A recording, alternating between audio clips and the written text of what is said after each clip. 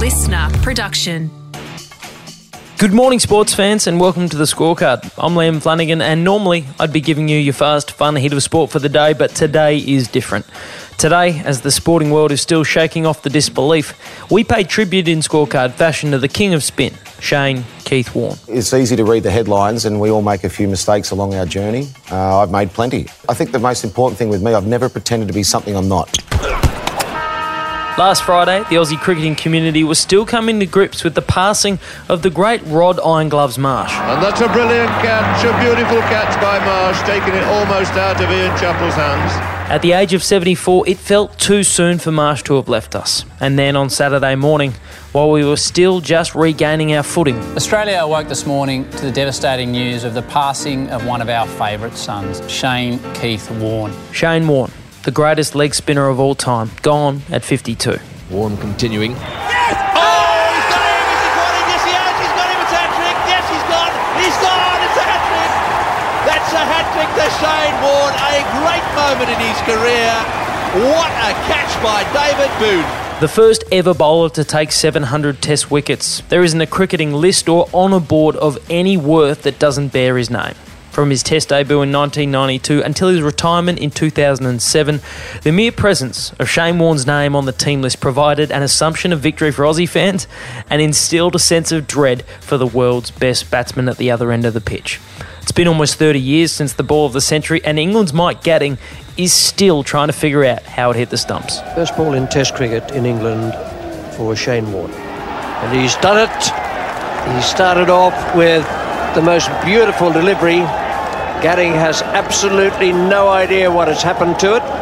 He still doesn't know. There's not a young cricketer who didn't at some point try to emulate Warnie's iconic delivery pattern.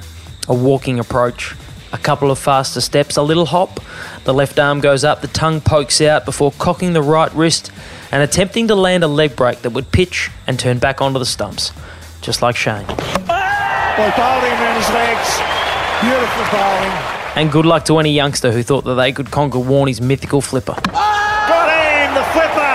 He was too conservative today, Hansi Cronje. He was working in a defensive frame of mind, and the flipper was spot on. Superb bowling. Maybe Warnie's greatest achievement was making cricket's most difficult discipline look so effortless that we all thought we could grow up to be leg spinners.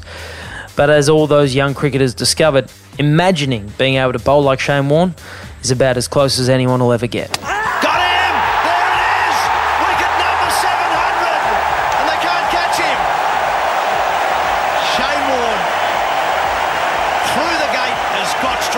And when you took the ability to flight and spin and fizz the cricket ball like no other and put it into a blonde-haired, zinc-nose, earring sporting, trash-talking Australian package, the result was must-watch cricket.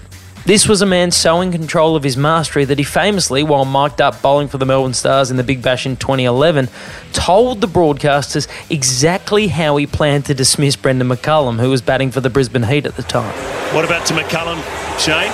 I might be trying to shape a sweet one after that first one, or maybe even go inside out again a bit harder, so I might try and slide one in there fast.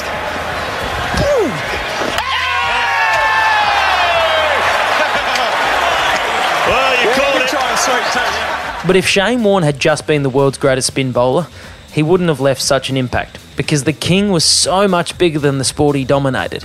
Warnie lived his life like he secretly knew he might be making an early departure. Post-cricket, he turned his attention to his other passions: golf, poker, charity work, his own brand of gin, and most recently the release of an Amazon documentary, appropriately and simply titled Shane. You have to make sacrifices to be an international sportsman, and to be the best, you've got to be selfish. Cricket was always my number one priority. And that doesn't mean I didn't value my family, but they were second. No angel, but he never said he was. Controversial and charismatic in equal measure. From hanging out with Michael Jordan for Nike promotions to cameos on Kath and Kim where he played Wayne, a Shane Warne impersonator. This is Wayne. Hello, Spunky. Sorry I'm late. Why didn't you call or SMS me? I don't know how to text. I don't even have a mobile. So do you get much work? Oh, never stop. Weddings, parties, bucks, hens. Warne would sue me if he knew the money I was making off him. Name me another cricketer relevant enough that Coldplay would drag them onto stage to play the harmonica. I see a person who used to be part of an amazing gang, amazing team, who's now just wandering Australia lost and lonely. And we wanted to join our band. Shane, come on into our band, man. Come on, man. Let's bring Shane on. Let's get him back in the gang. From high-profile romances to unashamed hair loss prevention. The only thing that worries me is hair loss.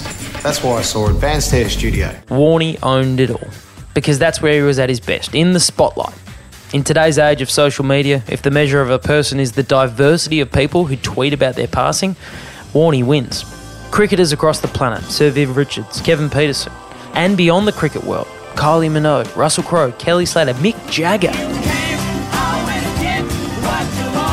But global superstars aside, it was his cricketing teammates who knew him best and who've been hit the hardest by his passing. His first captain, Alan Border, speaking to Fox Sports. I've been better, I've got to say. I haven't had a lot of sleep since 1 o'clock last night.